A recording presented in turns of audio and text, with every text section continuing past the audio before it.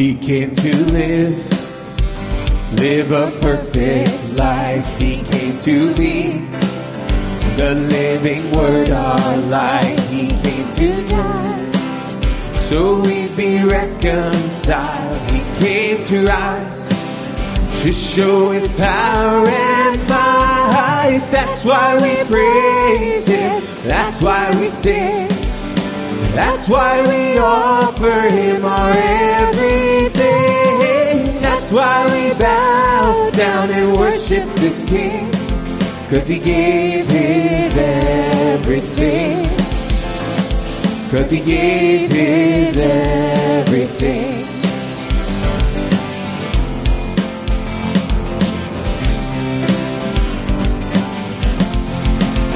He came to live again in us. He came to be our conquering King and friend. He came to heal and show the lost ones his love. He came to go prepare a place for us. That's why we praise him. That's why we sing.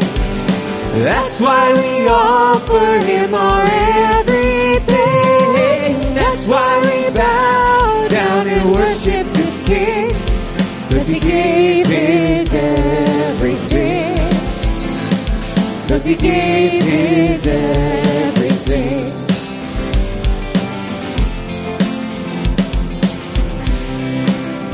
Hallelujah. Hallelujah. Hallelujah.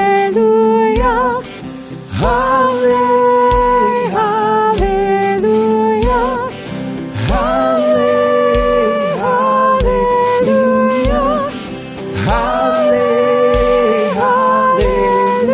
Hallelujah.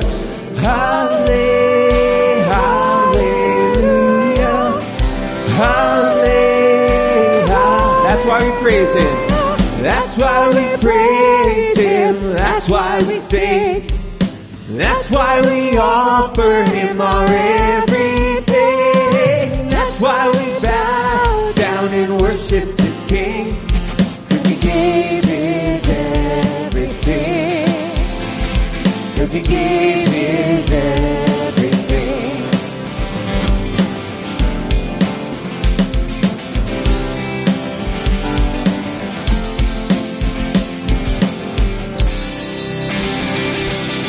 Amen. Good morning. Welcome. We're so glad you're here. We're so glad you joined us to worship today. We're excited this morning. Tim has a new baby. Yay. Tim's kind of got like this glassy-eyed kind of like, there's actually a pole behind him propping him up. And he came here this morning for a little reprieve. And and we love him, and we love Ashley, and we love, 3 girls now, huh? Yeah. Whew. Whew. One-way trip to Mexico. One-way trip to Mexico. All right. We got our buddy Rocky here with us this morning. Rocky's been with us several times. Let's hear it for Rocky. Rocky lives down in Florida. Rocky, you came to church here as a kid, right? Cheryl's brother. Yeah. No. We like Cheryl. It's, yeah. Rocky's a worship leader at his church down in Florida. Rocky's a dear friend of mine, and I like to get him up here when he's up here. So thanks for being with us today, brother. It's a little too cold. Amen. I agree. I'm going to go ahead and agree with that. But we're so glad you're here today. We're so glad you're worshiping with us, and we have so many blessings and to count.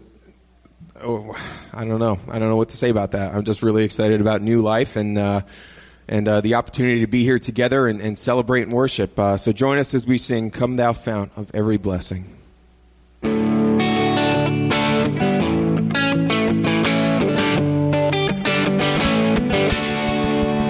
Come Thou Fount of every blessing, tune my heart to sing Thy grace. Streams of mercy never ceasing, call for songs of loudest praise. Teach me some by Lord, yes, sonnet, some by flaming tongues above. Praise the mount I'm fixed upon it, mount of God's unchanging love. Hitherto thy love has blessed me, now has brought me to this place, and I know thy hand will bring me safely home by thy good grace. Jesus sought me when a stranger, wandering from the fold of God. He to rescue me from danger, bought me with his precious blood.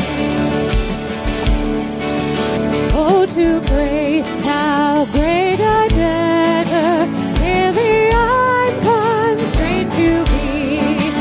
Let thy grace, Lord, like a fetter, bind my wandering heart to thee. Prone to wander, Lord, I feel it, prone to leave the God I love. Here's my heart, Lord, take and seal it for thy courts above. Here's my heart. Here's my heart, Lord, take and seal it for thy courts above.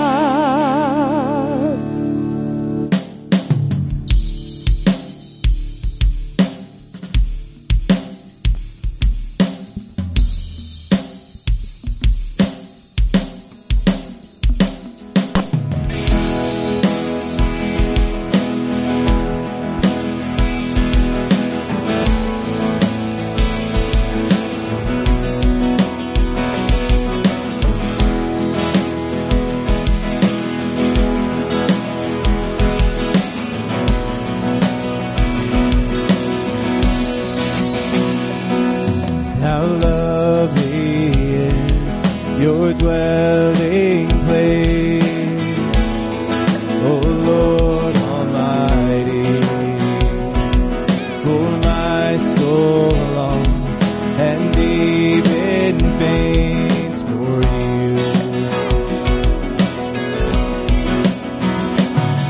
For here my heart is satisfied within your presence. I sing beneath the shadow of your wings. Better is one day in your courts, better is one day in your house, better is one day in your courts, thousands elsewhere. Better is one day in your courts, better is one day in your house, better is one day in your courts, thousands elsewhere, thousands elsewhere.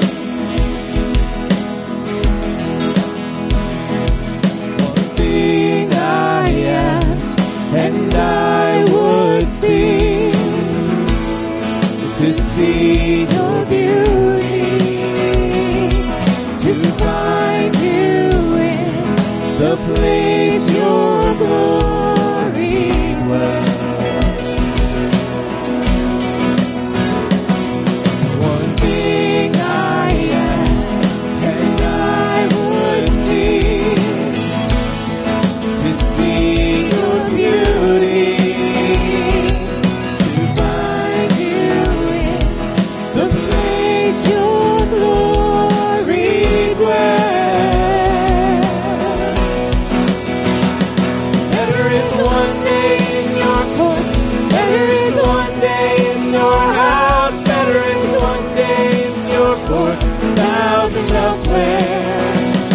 Better is one day in your courts, better is one day in your house, better is one day in your courts, thousands elsewhere. My heart and flesh cry out for you, the living God. Your spirit's water for my soul. tasted and I've seen.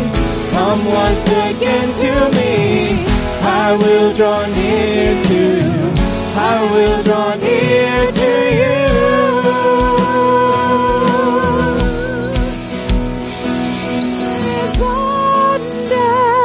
Better is one day, better is one day, thousands elsewhere. Better is one day, better is one day, better is one day, thousands elsewhere. Better is one day in your courts. Better is one day in your courts. Better is one day in your house. Better is one day, thousands elsewhere. Better is one day. Better is one day in your house. Better is one day, thousands elsewhere. Better is one day in your courts. Better is one day in your house. Better is one day in your thousands elsewhere. Better is one day in your better is one day in your house. Better is one day in your thousands elsewhere. Thousands elsewhere.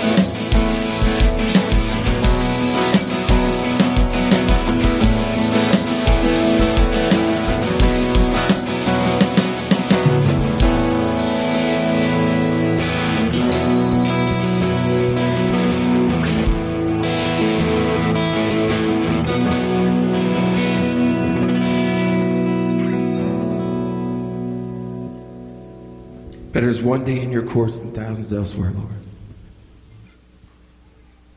Lord, we long for that day to be in your presence, to be standing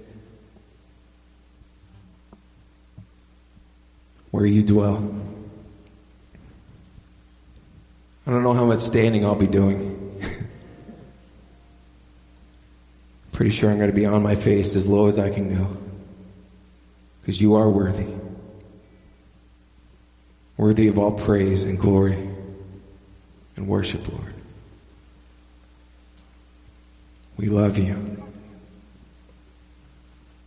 But we don't even know what that is. Whatever love we can give to you is nothing compared to what you've shown us. We praise your name this morning, for you are worthy, you are mighty, you are powerful. And you sent your Son to die so that we might be saved. Thank you, thank you, thank you. Hear our praises as we sing, Lord. Let the small offering of praise we give you this morning be pleasing to you, Lord. Help us. In Jesus' name.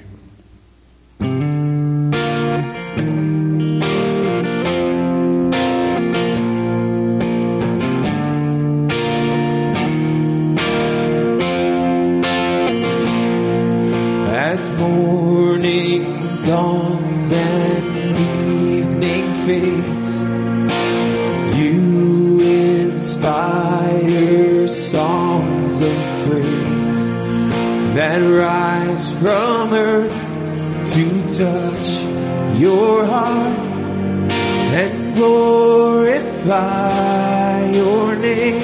Your name. Your name. It's a strong and mighty tower. Your name is a shelter like no other. Your name. Let the nations sing it louder, 'cause nothing has the power to save but your name.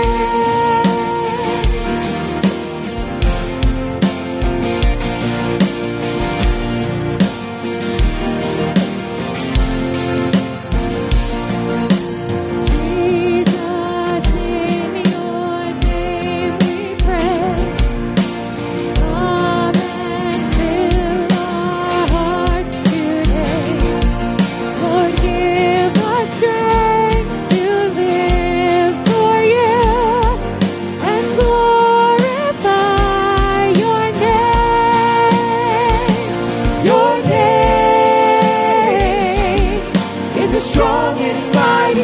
tower. Your name is a shelter like no other. Your name, let the nations sing it louder. 'Cause nothing has the power to save but your name.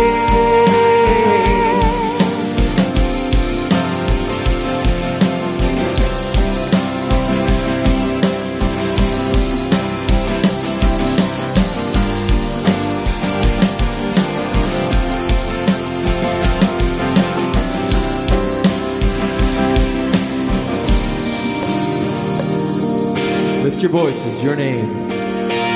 Your name is a strong and mighty tower. Your name is a shelter like no other. Your name, let the nations sing it louder. 'Cause nothing has the power to save but your name. Is a strong and mighty tower. Your name is a shelter like no other. Your name, let the nations sing it loud. Nothing has the power to save but your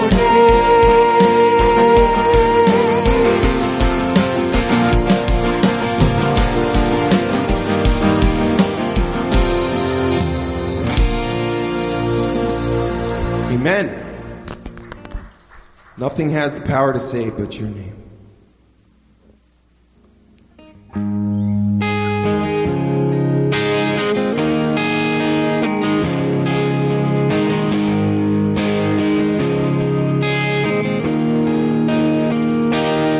all of you is more than enough for all of me, for every thirst and every need.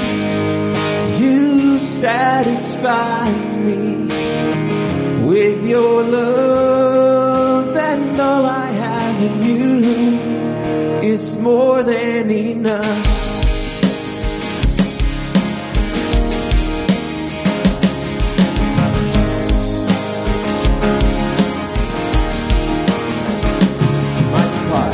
You're my supply, my breath of life. Still more awesome than I know. You're my reward, worth living for.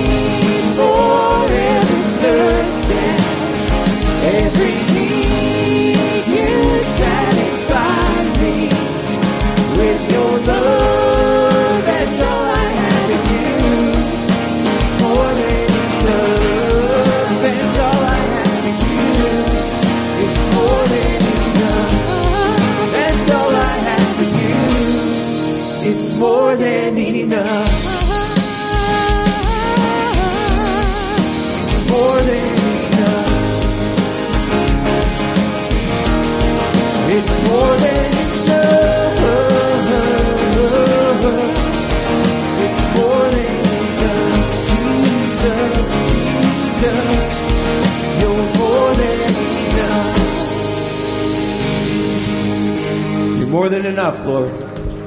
More than enough. We praise you. Speak to our hearts this morning as we hear from your word. Break down any barriers that we've put up, that the enemy has put up, Lord. Break them down. Help us. Help us to hear from you today. In Jesus' name, amen. You may be seated. Kingdom Kids. Where you at, Kingdom Kids? There's one. Ages 3 to 3rd grade, you are dismissed to junior church. Head right on down that way. As they go, I'm going to invite the ushers to come down. I'm going to invite my good friend Ryan Edmonds to come up and lead us in prayer.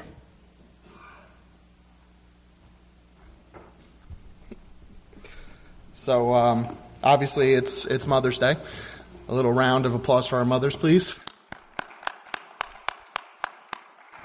Truly, we wouldn't be here without them. And we are obviously going to bring our tithes and our offerings, but I want to say a special prayer. I'm actually going to echo the words of another in regards to this, and we're going to offer up our mothers to God today as well. Put them in His hands, and dedicate and just honor them this morning as we also honor God by doing so. So if you join me, good and gentle God, we pray in gratitude for our mothers and for all the women who have joined with you in the wonder of bringing forth new life. You who became human through a woman, grant to all mothers the courage they need to face the uncertain future that life with children always brings. Give them the strength to live and be loved in return. Give them the faithful support of husband, family, and friends as they care for the physical and spiritual growth of their children. Give them joy and delight in their children to sustain them through the trials of motherhood. Most of all, give them the wisdom to turn to you for help when they need it most. God, we lift up our mothers, and as we bring our tithes and our offerings today to you, God, we just ask that you would take all of those and truly make something special out of them to advance the kingdom for your name's sake and for your glory. In the name of your Son we pray. Amen.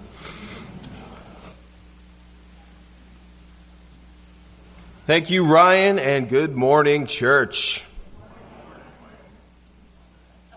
Good morning. What? Good morning. Hey, there you are. I know it's a little dreary outside. Yeah. Yes, Pastor John. Great to be here. It's great to see you. If you are a guest with us, we're like this every week. And so hang around, stick around. It's a lot of fun. It really is. We welcome you. There is a card in the pouch in front of you. We would love for you to fill that out. We'd love to get to know you a little bit. You can give it to one of these folks with the plates. You can drop it in the box on your right on the way out those doors. There's a wooden box that says something along the lines of suggestion box or questions. You can put it in there. Special announcements. Our annual meeting will be next Sunday, May 20th, following the worship service. All are encouraged to attend. Please see the bulletin for items that will be voted on.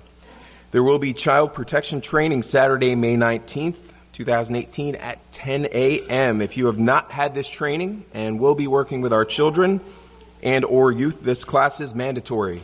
Please call the church office to sign up. We will have a baptism service on Sunday, June 17th. Pastor John will teach a baptism class on Sunday, June 10th at 9 a.m. Please see Jody or contact the church office to register for the class if you are interested in being baptized. That's Jody back there. She's waving at me now on command. Thank you. Thank you, Jody. So if you need to see Jody, that's her. The daily Bible requires that you read it daily. And if you are doing that, you should be up to page 1115, or if you're an e-book, you should be on August 30th. Please see your bulletin for additional and more detailed announcements. Pastor John, come on up, man. Michael, thank you for taking that. Well, good morning, everyone. I like to get close to you.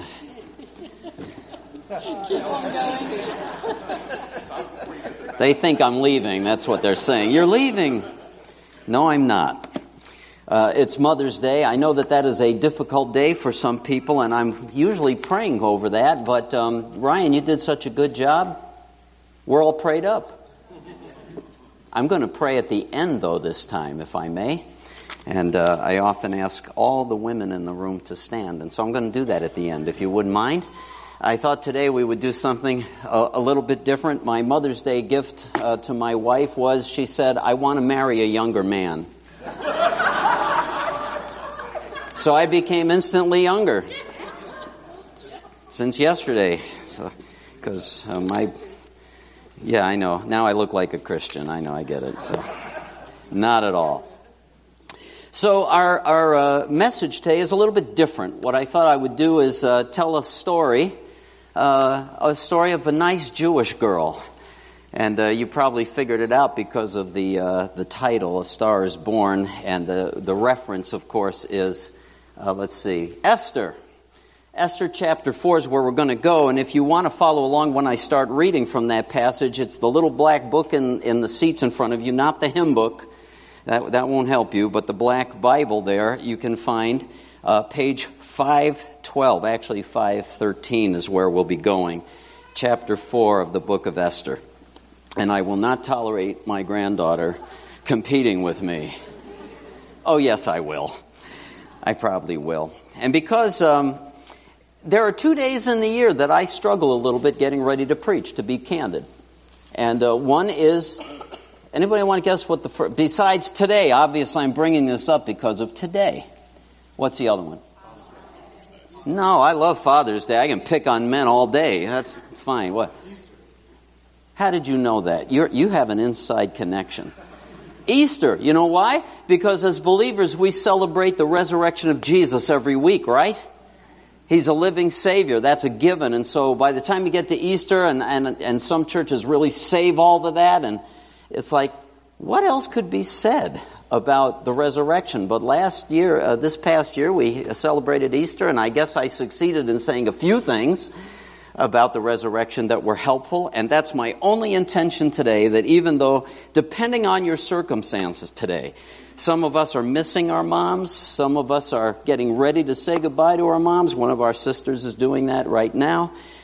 Some wish they were moms. Some have been defrauded as moms.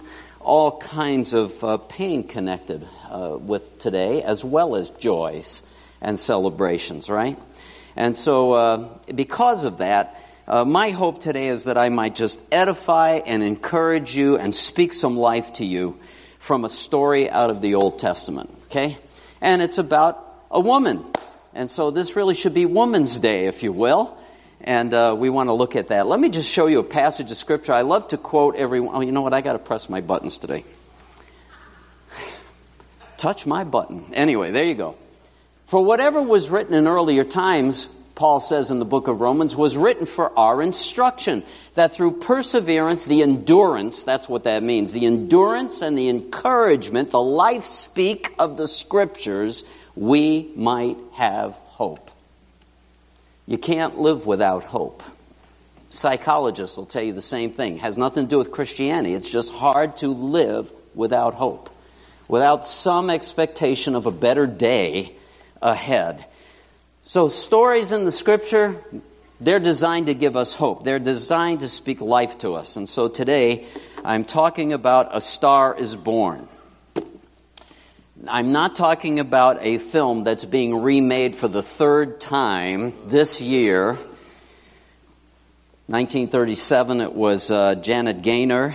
In 1976, it was Barbra Streisand. And now it's going to be Lady Gaga. Oh, I never miss it. Anyway, it's not about a rock star who falls from grace and another rising star. That's not what it's about.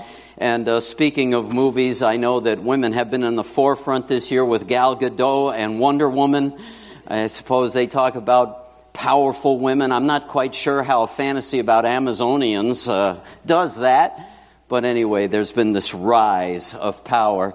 And maybe it's the state of this is not a pun. Maybe it's the state of affairs that we're living in today.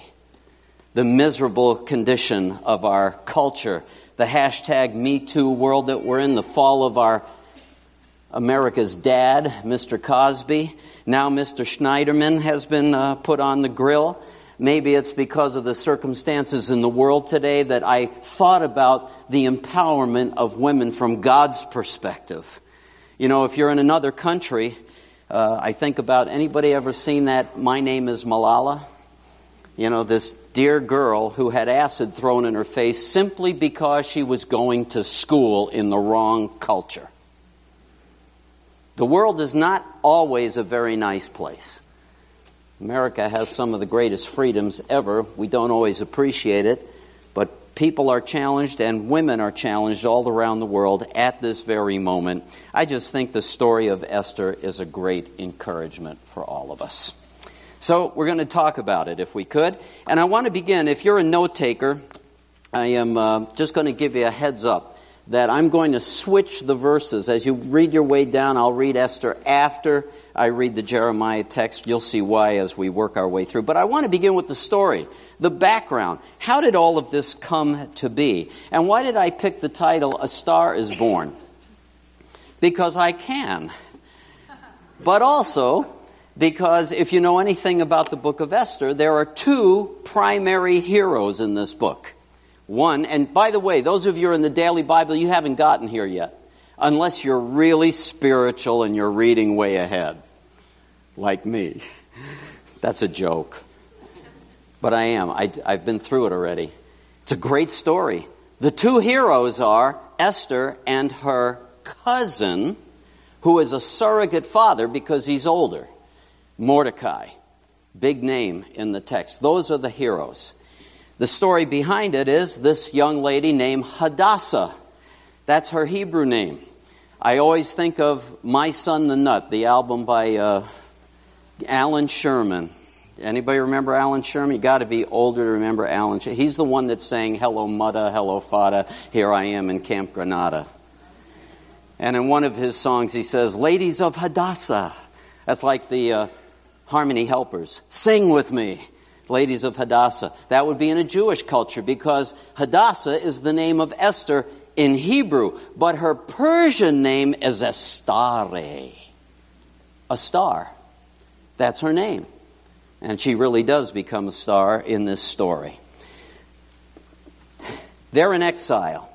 The children of Israel, as you've been reading, have been under the blessing of God. They said, God said to them, if you'll just follow my laws and commands, whatever you do, I will bless you. I will give you the promised land. I will bless your crops. I will bless your herds. I will bless your childbearing. I'll bless everything. You'll have so much blessing you won't be able to contain it. All you have to do is honor me. That's too hard, isn't it? And it is. For us as fallen beings, that's what happened. They rebelled, and the next thing you know, as time went on, they go into exile to Babylon. I think most of you know a little bit about that story. If not, that's what the Old Testament account is. And in that exile, there are several famous personages who come to the fore. Ezra, Nehemiah, and Esther, as well as another big name, Daniel. All of them went into exile and became people of distinction in terms of the history in the Babylonian, now later the Medo-Persian culture. By the way, it's just fascinating to me because have you ever noticed that when everything's going good, we're really kind of happy, and as soon as things go bad, we start yelling at God? You ever notice that?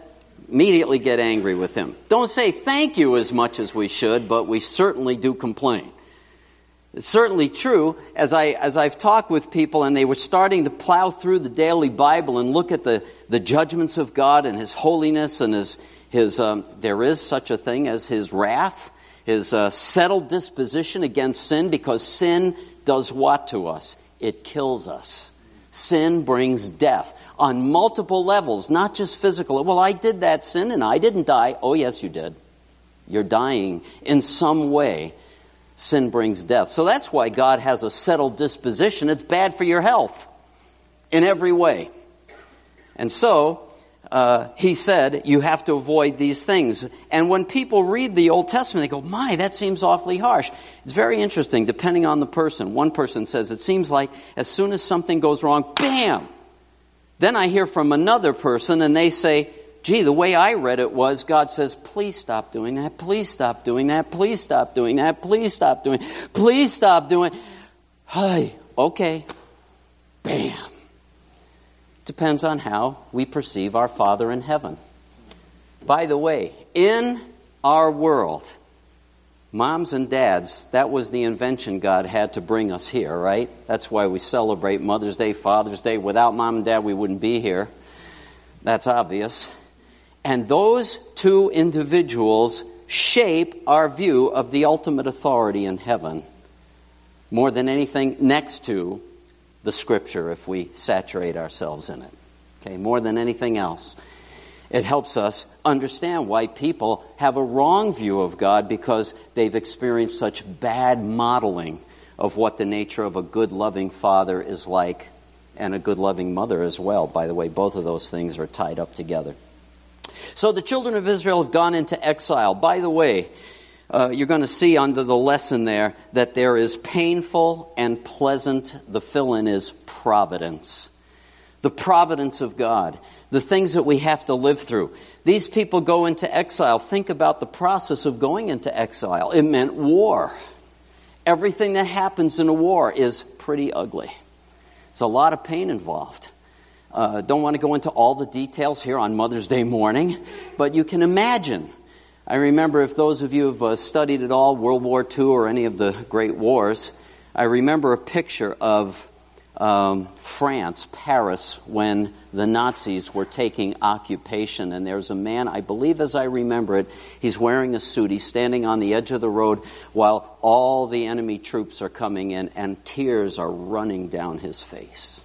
Just running. It's a classic photograph because he knows, look where we have fallen from. Look what we have lost. Look what we're about to inherit. He understood that there's pain involved in this. And the children of Israel had to go through that as they went off into exile. Yet at the same time, some good things come their way as they go into exile. And by the way, the other name I could have for this title today is, What's a Nice Jewish Girl Like You Doing in a Place Like This?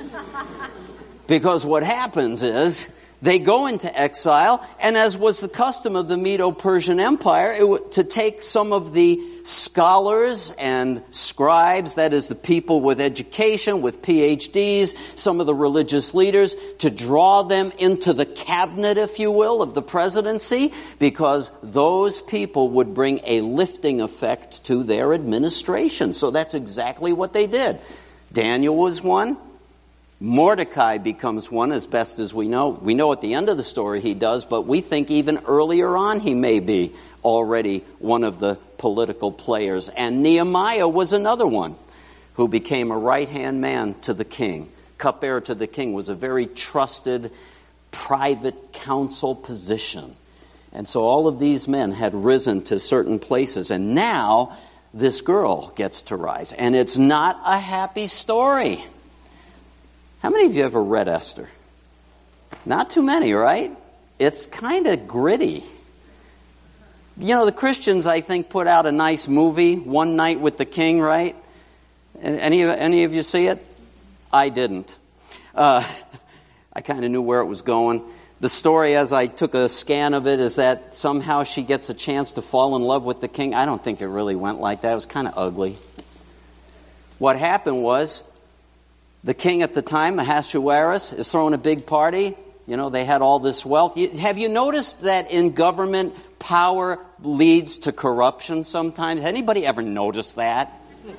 Can anybody think of any modern example? No, don't bother. It's endless, is it not? Especially what happens in offices of great power.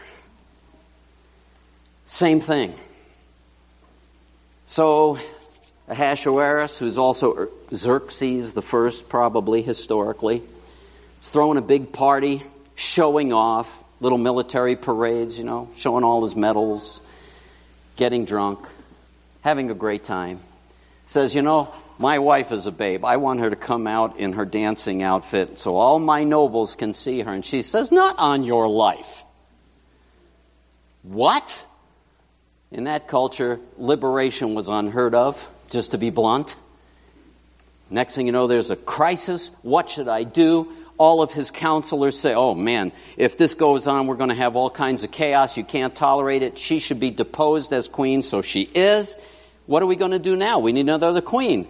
And so there's this very ghastly thing to our culture where the nobles say, go out among your people, find the prettiest girls, bring them in, and whichever one the king likes, he'll make her the queen. But there's a little catch. This is really seedy. This would be an R-rated movie. The movie they did was general audience, I think, or something. PG. It was PG. It wouldn't be. Because basically, he would visit with every woman for the night. The next day, she would go into the harem. Now, the upside of that in Providence is everyone is taken care of. You're living like royalty from that day on. And in a culture where it's life and death survival, some of that might have been goodness. But Esther gets included in that. What a horrible situation to have to go through. Does everybody hear what I'm saying? It's horrible. And God in his providence arranges that she gets selected to be the queen. He doesn't even know who she is. He doesn't know that she's Jewish. Doesn't know anything about it, but that's what occurs. And that's the first part of the story. And I want to stop there because we have to build up as the plot thickens in this story. The first thing is they have been sent to this place of exile. It's not supposed to be a wonderful experience. It's punishment. It's exile from the promised land that God had promised them, and they are living as servants of a foreign king. They can't leave town if they want to, and they have no power. It was a life and death issue. If Esther is taken into the royal harem, she has no choice either to do so or to be put to death. No choice. What a wonderful world. Not so much. Let me just show you something that the scripture says. God was pleading with his people to turn back to him, and they wouldn't do it. And so he sent prophets to them, and one of them, you've heard of his name. His name was Jeremiah. And he said to Jeremiah, tell my people this. I'm sending you into exile. And when you go into exile, I'm telling you, settle down. Stop fighting it, because you're not going to win this fight. You're going to lose to the Babylonians. You're going to lose to the Persians. You are going into exile, so you better cooperate or you're going to make it worse for yourself. Go there, settle down, find sons and daughters, your wives, and let them get married, make houses, make farms, plant vineyards, plant crops, open businesses. And if you do, I'm going to bless you because you're submitting to my sovereign discipline. And here's the verse that comes up that I love, and God has used this in my life. I don't know if he's ever used it for you. He says this, seek the welfare of the city where I have sent you into exile. Pray to the Lord on its behalf, for in its welfare you will have welfare. Wow. Anybody ever been sent where you didn't want to go? I have. Seek the welfare of the city I've sent you to, and pray to the Lord on its behalf, for in its welfare you will have welfare. I'm going to bless you.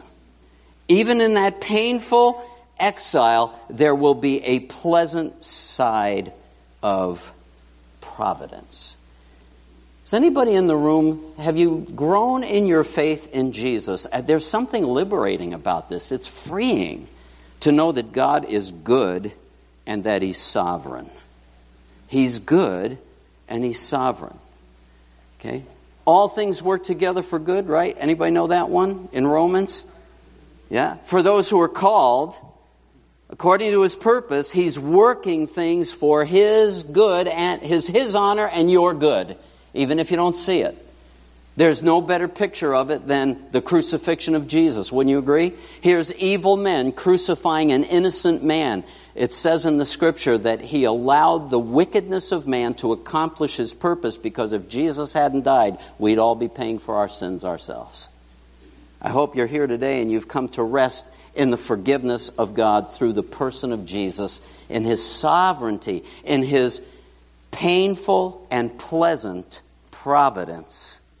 That's what providence is. God working everything toward an appointed end. We're not out of control. I do get up in the morning and read the newspaper and say, we are out of control, but we're not. Aren't you glad? We're really not. Some days it feels like it, but we're really not. So this terrible circumstance of going into exile and then Esther having to be dragged into the royal precincts, if you will, turns to a sudden positive that she becomes this unknown, if you will, Jewish girl, becomes the queen in Persia. Can you imagine? I mean, maybe you've noticed wives have influence over the guys they're married to. Maybe you've noticed that. I surely have noticed that. The rest of you need to come talk to me. I don't know why you're so quiet. We definitely have an influence. This profound place of influence comes out of this rather ugly background. God says, seek the welfare of the city where I have sent you into exile. Pray to the Lord on its behalf, for in its welfare you will have welfare. Mordecai took it to heart. One day, he's working. He had some kind of lower level job in the administration. He used to sit at the king's gate. And when Esther got taken in, he would sit at the harem gate all the time to make sure she was okay. He would keep tabs on her. He was her surrogate father, if you will, because her parents had died. He was older. He was a cousin, but he raised her. And he taught her well in biblical thinking. He really did. And one day he's sitting at the king's gate and he overhears two guys saying, haven't you had enough of this new president? I mean, this guy's a jerk. Can you imagine people talking like that under a government? You know, we ought to take this guy out. Yeah, I know a guy. Now Mordecai, think about this for a minute. Mordecai is a Jew who's been taken into exile. Wouldn't you like the king to get murdered?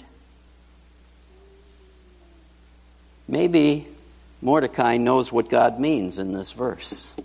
Seek the welfare of the city to which I've sent you. And so, he goes and sends a message to Esther and said, you need to know, these guys are going to assassinate your husband. She tells, they find out, it's true, they get hung. Mordecai becomes a little hero there, seeking the welfare of the city where he was sent to. By the way, when the children of Israel finally have the next promise of God, I will remember you in exile because I'm a God who keeps my promises. I make a covenant with you. I'm going to bring you back to the promised land after I discipline you. So 70 years later, they come back. When they come back, most of the Jews stay in exile. Why? Because it's pleasant. I got a business going here. I can't leave now. The stock market's just about ready to go up. I'm not leaving town. Not leaving Susa. And so they stay. They choose not to leave. But a few did because they knew God had plans for Jerusalem. So there was pain, but there was also a pleasant side of it. It was a good life for them once they settled in. And they lived and developed businesses and homes and families. And it all went well. There's an expression that's kind of corny. It says, bloom where you're planted, right? Pray for this city. Pray for where you are. And in this particular case, Esther has been brought to a place where she is going to have profound influence that she doesn't even know about. The right time, the right place, the right circumstances. And can I just say something to you? I hope this speaks life. You also are in the right time, the right place, and the right circumstances. You have influence as well somewhere. You have to look around at your circle. There was a Christian artist that we had sing up at our church up north named Jason Harrod. He's on the internet. If you click on his web, my favorite song that he does pops up right away. But one of the songs he sings is because he's one of those artsy people. He's got a little bit of melancholy in his bones, And he was talking about, in one song, he's singing about being in a particular place, a particular scene that I'm not always sure I fit in here, but as he was sitting at the ocean, he was worshiping the Lord and pondering the beauty that God has made. And there's a line that comes in there that has haunted me, because he says, here's beauty that I've never known. I am carefully placed here, not some castaway. Whoa! I've been carefully placed here, not some castaway. And I'm hungry and aching for my home. And I'm waiting for my day. Hope. My day. I've been carefully placed here. It's not an accident.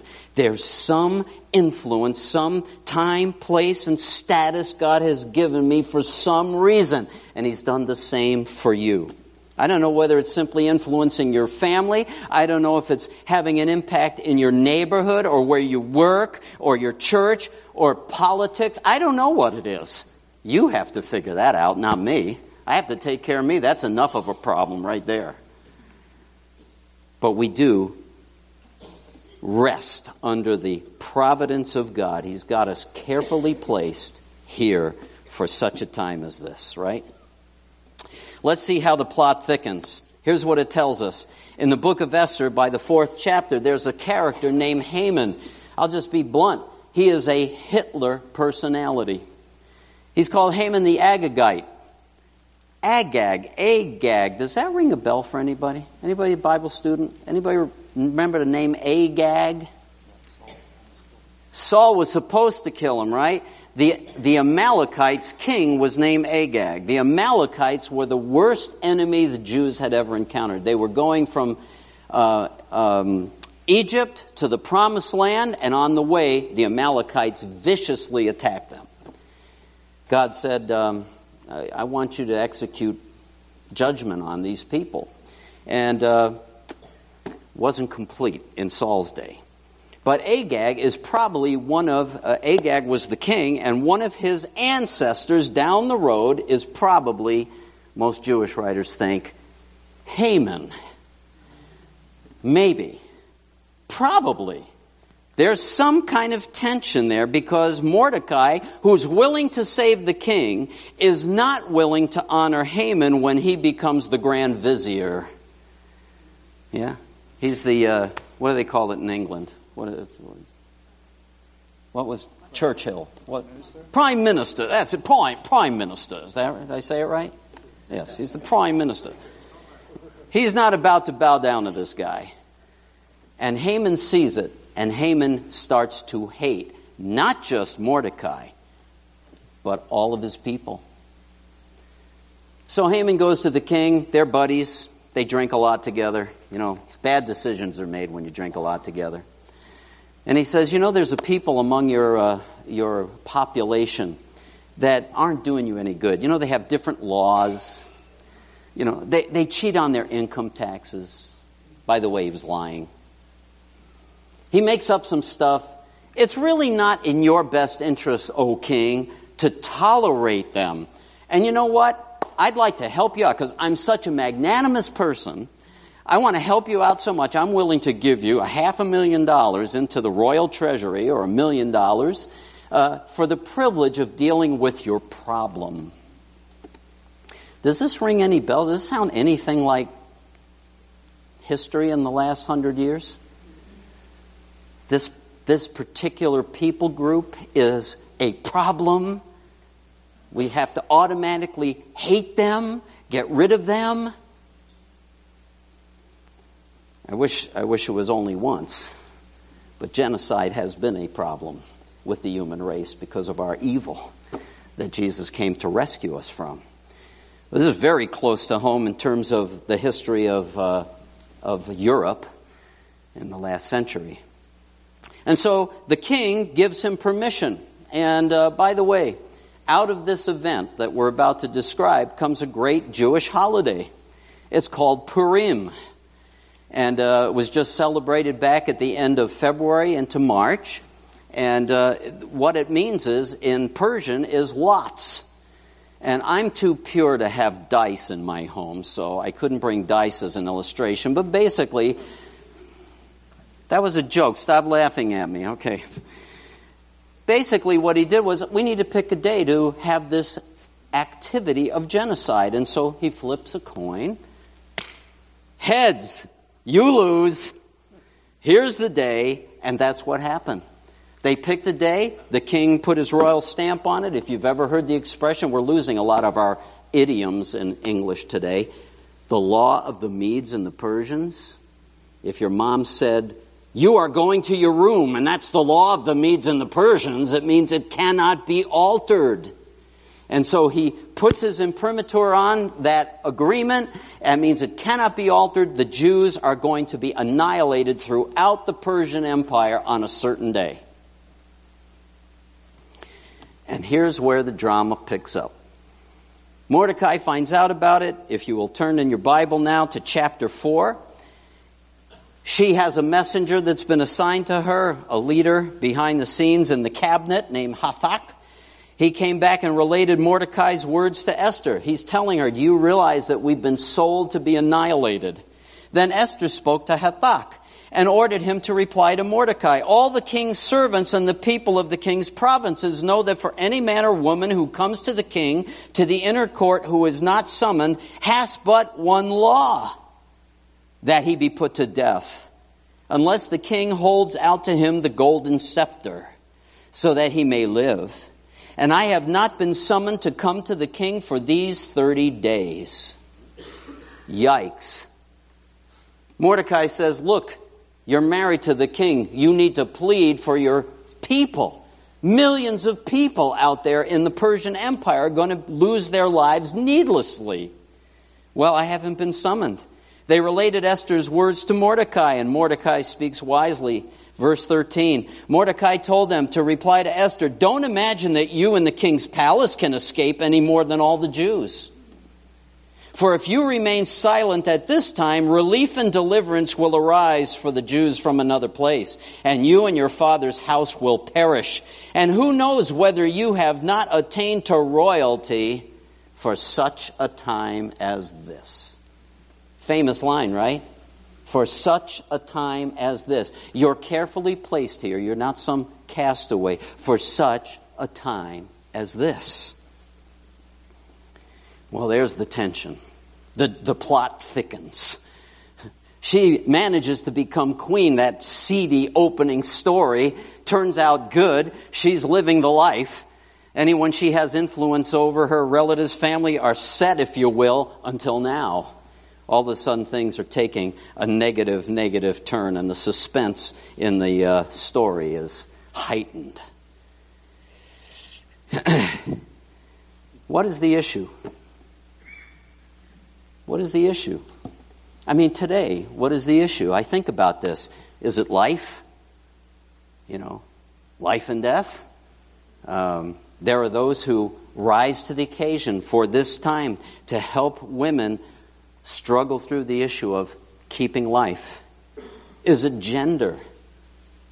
We're living in a day of confusion. Is that the issue? Is it human trafficking? That's one that particularly irritates me. And I like to contribute to the relief of it. And there are people who have risen up. They've said, something has to be done about this.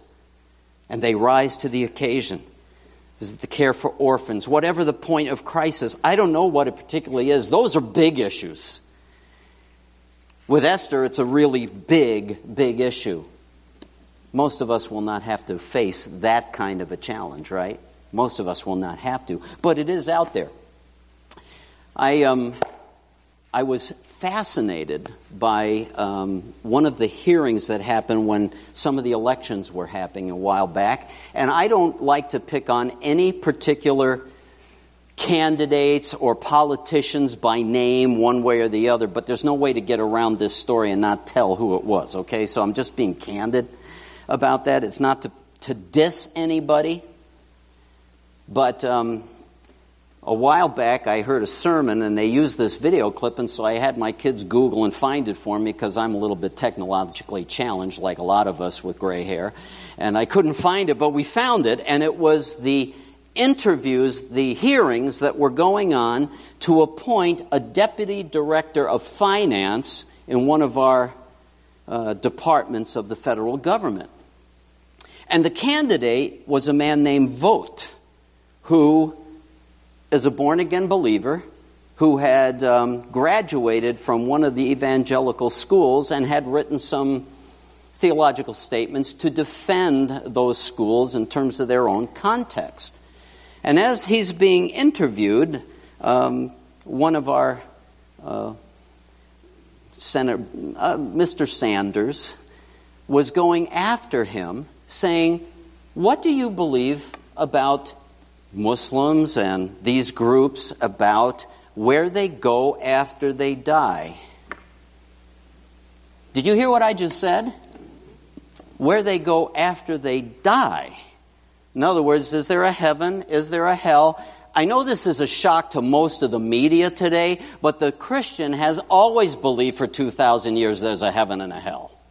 And that there's only one way to heaven. I know it's politically incorrect. God really didn't care whether you liked it. He provided Jesus to rescue us.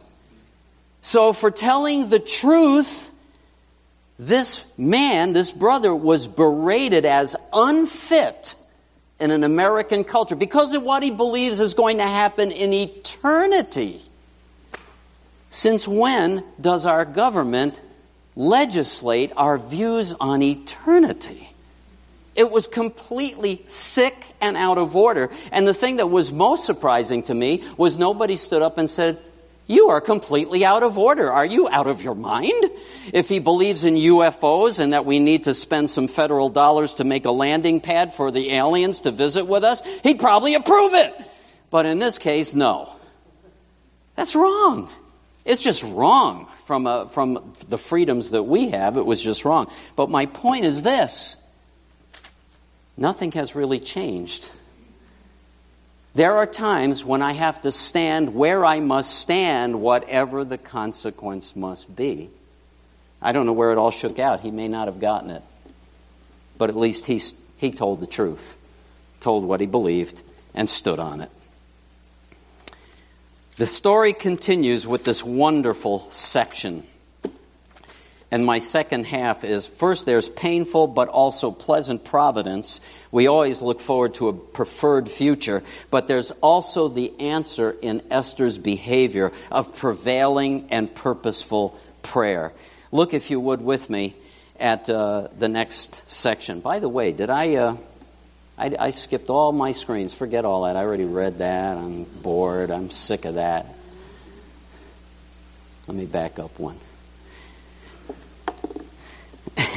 In the book of Daniel, there's a passage about the end times. I know a lot of us, it's not as much of a heated subject as it used to be, but anybody like, if Jesus came today, that'd be okay with me. Yeah, right? That'd be okay. That'd be good. Bring it all to an end. But in those days that lead up to his second coming, there will be difficult times, especially for the saints.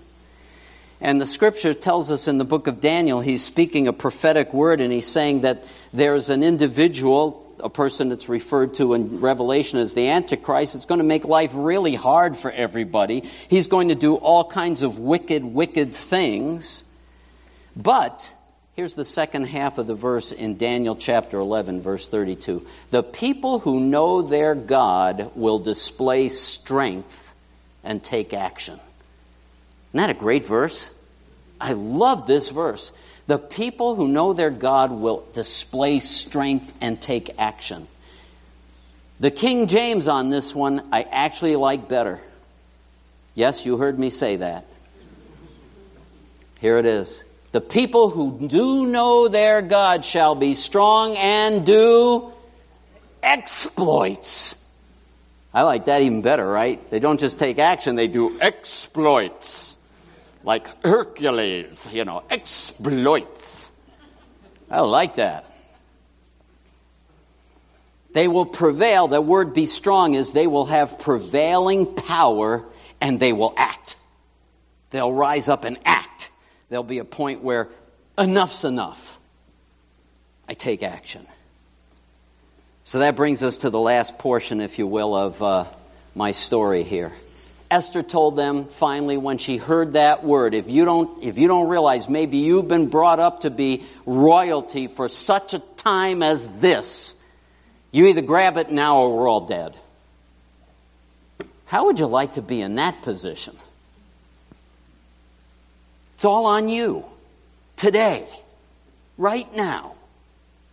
Esther told them, okay, I get it. Tell Mordecai, go assemble all the Jews who are found in Susa, fast for me, and do not eat or drink for 3 days, night or day. I and my maidens also will fast in the same way. This chick had chutzpah. That's the word. We're going to fast and pray. Thus I will go into the king, which is not according to the law. And if I perish, I perish. Major Ian Thomas wrote a book on the deeper life, walking with Jesus. It's really the center of our spiritual life. If I perish, I perish. I want to do God's will. I don't care what the consequences are. Let it rip. Do your worst. So Mordecai went away and did just as Esther had commanded him. Just an interesting thing about the book of Esther. God is not mentioned once in the book of Esther. Did you know that? Even here where they're praying. Pray and fast. We're going to fast. We're going to pray. What does that mean? We're going to seek God with all our might. He's there all right. His name just isn't mentioned. It's just a curious thing because God is speaking about, through this book, painful and pleasant providence. The hidden hand of God behind the scenes. And then those moments where you're carefully placed here and God said, now is the time. You need to rise up. Now is the time. So, she says, it's not according to the law. You know, it was a very capricious. We didn't have laws governing us like we do. And some of our laws fail us at times, don't they? I'd love to say that America's full of justice, but it's not completely, is it? Still one of the best countries in the world to live, wouldn't you say? I mean, we've got rights and freedoms that these people didn't have. Nehemiah is serving the king. He's depressed because his homeland, Jerusalem, is a wreck. He's the right-hand guy, confident. When those kings, they were despots. They were, life and death. You don't rain on their parade, baby. He comes in one day, brings his drink to the king. Here. And the king looks at him and says, what's wrong with you? Anybody ever read it? He said, so I prayed. Get it? I don't know if he did, but it was something like that because he was like, so I prayed. And the reason he prayed is the guy could say, you're raining on my parade. Get out of here. Cut his head off. That's how literal it would be. And that's why she's saying, this is not like, oh, I'm just too nervous to go in there. That's not what's going on. It's literal. If he doesn't extend that scepter, I'm dead. And so she says, I will go into the king. It's not according to the law, but if I perish, I perish. And so off went Mordecai, and they had a prayer meeting that was pretty intense. Very intense, because their lives were at stake. I know you all want to know the end of the story. So here's the end of the story. She does pray like crazy. Then she talks to the king. She goes in. And thank God, he extends the scepter. He said, oh, Esther. Of course, he also said, what a babe. Come on in. Come on in. She comes in. She touches the head of the scepter. And he says, what do you want? Anything up to half the kingdom. That's typical showing off for all kings, by the way. They don't mean it literally. Anything up to half the kingdom, you can have it. All I want, honey, is for you and your favorite vizier, Haman, to come to dinner. Okay, we'll be there. Puts on a big dinner. What's your request at the end of dinner? What's your request, Esther? I just want you to come to dinner again tomorrow night, would you? Sure. Second night, feasting, good wine, lots of good entertainment. What do you want? Save me and my people. This wicked Haman has arranged things to kill us all. What? The king realizes by the way, some of these kings were not the most self-controlled individuals. He goes into a rage. He marches out of the room. This is the best part. Haman knows he's a dead duck. He falls on his knees in front of Esther. He's grabbing her legs like, please show me mercy. And the king walks back in while he's grabbing her. And he goes, what? Putting the moves on the queen? Take him out. Before he could even do anything, they covered his face. You know what that means? They put a hood over his head. You know what was coming. He's gone. And the king says, okay, what can we do? We can't change the law of the Medes and the Persians, but we can make a new law that says every Jew can arm himself and defend himself. He does it, and they win. And the children of Israel avenge themselves on their enemies, and they escape. And so Purim is celebrated every year. It's almost like Christmas. They give gifts to each other. They have a feast together. And they give alms to the poor. It's a celebratory time because of the great deliverance that God brought about through this sweet Jewish girl who ended up in the right place at the right time, even though it really looked like the wrong place at the wrong time. Maybe you've been through some wrong places. But God can bring you into the right place. And the thing that's cool about Esther is she gets it right. I realize this is the moment I have to rise to the occasion and I have to make a decision. And I'm going to go to the one who strengthens us, who can give me wisdom, and ask for his help, God. And he does profoundly rescue her. Let me move this. This day, had friends that put a song together. This day is our day. This is the day we were made for. I don't know what the issue is for you. It could be big, it could be small. I'll give an illustration of how a person can make a choice to be kind of like Esther in the moment of truth, if you will. Because I'm not here by accident. And there's something that he wants to accomplish in my life. Every one of us as believers, maybe a tiny thing, it may be a family issue, it may be the need of your son or your daughter who are wayward from Christ to see something turned around in their life, that you're being called to step up to the plate. I don't know what it is. Only you do. And it might not be today, it may be a year from now. But when it comes, the person to repair to is Jesus. J. Oswald Sanders, that great spiritual leader, I love his book, Spiritual Leadership, he made a statement that has stuck with me forever. In anything resembling a crisis, the man or woman who really knows needs to be alone with God. In anything resembling a crisis, the man or woman who really knows needs to be alone with God. He's the one I need to talk to first to get my marching orders.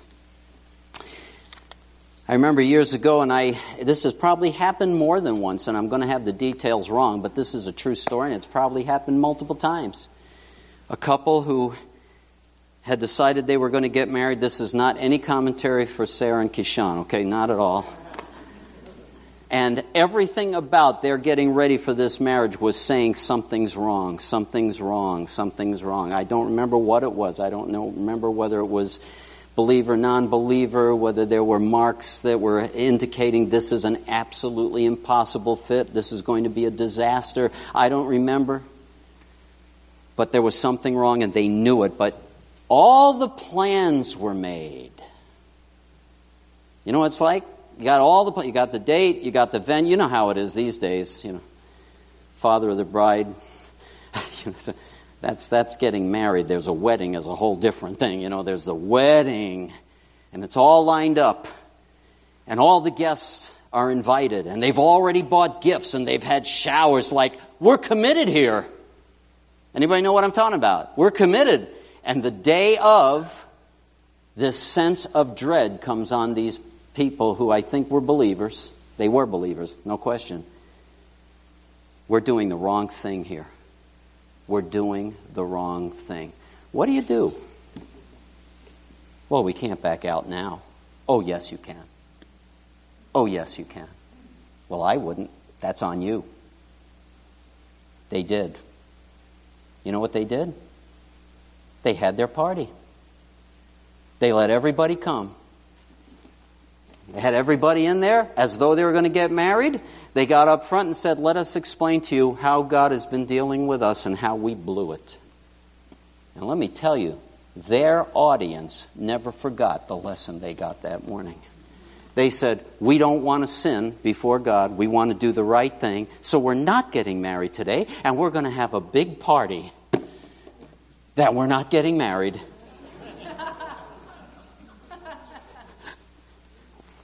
Some people, I don't know, I'm not quite sure why you're laughing.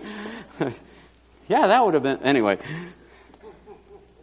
Because they chose to honor God in the pit. Didn't matter how much money they spent. Didn't matter what was at stake. Didn't matter how embarrassing it might be.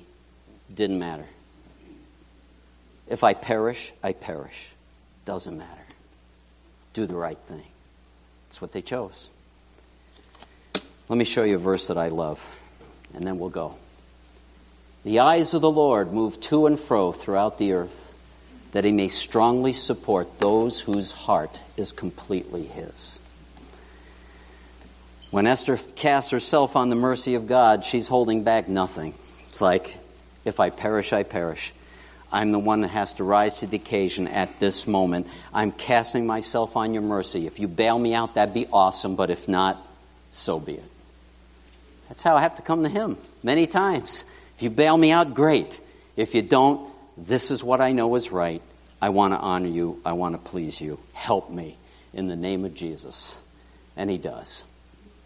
So I'm going to ask you to stand. Oh, no, I don't want you all to stand. I want all the women in the room to stand. I didn't forget.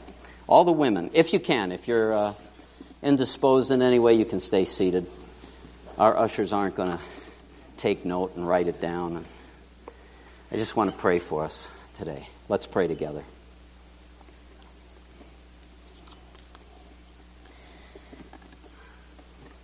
Well, you say, God, according to the New Testament, that we are also living in exile. We're wanderers and strangers in this world. And Lord, by your mercy and your grace, you've allowed almost all of us to be able to settle down and have homes and jobs and find some pleasantness in this world of exile that we're living in until we go to be with you. In this crazy world of exile, it seems, God, that many of us have gotten the short end. And Lord, I am praying today especially for our precious sisters, that, Lord, you have called to nobility, that you have called to such a time as this. Lord, you are the one who we need. You are the one who brought us into being. Male and female, he created them. In the image of God, he made them. And that means both of us represent the God who made us. So, Lord Jesus, I'm praying today that every one of us and every girl, every daughter, every woman who belongs to you today, and those who perhaps do not yet belong to you, would feel and sense your love and care and value that you have placed on us. You loved us so much, you sent your Son to die for us. I pray, God, and in these days of confusion, that we would embrace, that we would actually exude the reality that the Creator gave us good gifts, male and female, that gender is a good gift of one to the other. And even though mankind has made a mess of it and abused it and broken it in so many ways, God, you are the one who is able to restore. You're the one who is able to heal. You're the one who is able to bring clarity. You're the one who is able to put your finger on this time and this place. And that I'm not a castaway, that I am carefully placed here, and that there is goodness ahead for me as your child. And as your daughter today, I pray for your grace. Grant healing. Today's a hard day for some. I pray for your ministering grace in the souls of our sisters. And those who are rejoicing today, we rejoice with them. Thank you for those of us who have had great mother connections. Those of us who have been wounded. Lord, help us to get through to the healing side of it. And Lord, we're asking in Jesus' name for your favor to raise up your daughters as strong, dynamic overcomers. In this generation especially, we need overcomers. Prevailing prayer. Prevailing and purposeful. I know where I'm going. I know who I am. I know who my Father has made me. And that it would shine out in the darkness. Because we have it all around us. But thank you for your light. And thank you for your love for us. And I pray, Father, for your children today as we go out into the world celebrating, or even some of us grieving, that your favor would rest on us this very day. Lord, put your angels around your people. Keep us, we ask. In the great name of Jesus, we pray these things. And all of God's people said, amen, amen. God bless you and have a great afternoon.